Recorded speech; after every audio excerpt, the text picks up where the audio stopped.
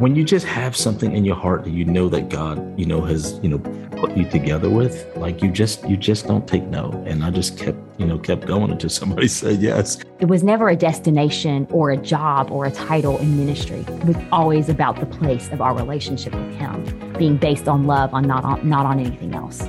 My mom passed away when I was 3. I struggled with addiction from age 13 to 23. And at 23 years old, overdosed 2 days in a row, had to be resuscitated. Then I got dropped off at this rehabilitation center. Looking back, I look at it as, this plan I have for myself, God had some plan better. We were foster parents at the time, so we were foster parents. We had Riley and pastoring full time. And then I was diagnosed with breast cancer. And so that was probably the hardest season of our life ever. It's not our project. It's not our field out there, right? It is God's project. It's God's field.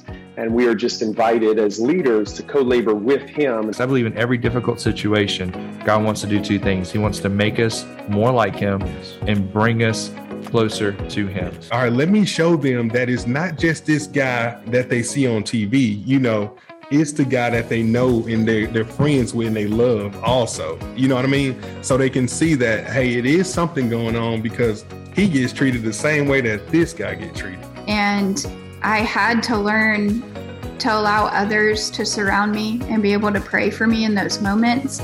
I had to learn to put on worship music. I had to learn how to fight the enemy and fight that fear. And about a weekend, I just had all this anxiety and I was crying, and I've had a lifetime full of just pain and hurt and despair. And I remember somebody led me in a salvation prayer, and I'll never forget the feeling. I remember it like it was yesterday. I carry it with me everywhere I go.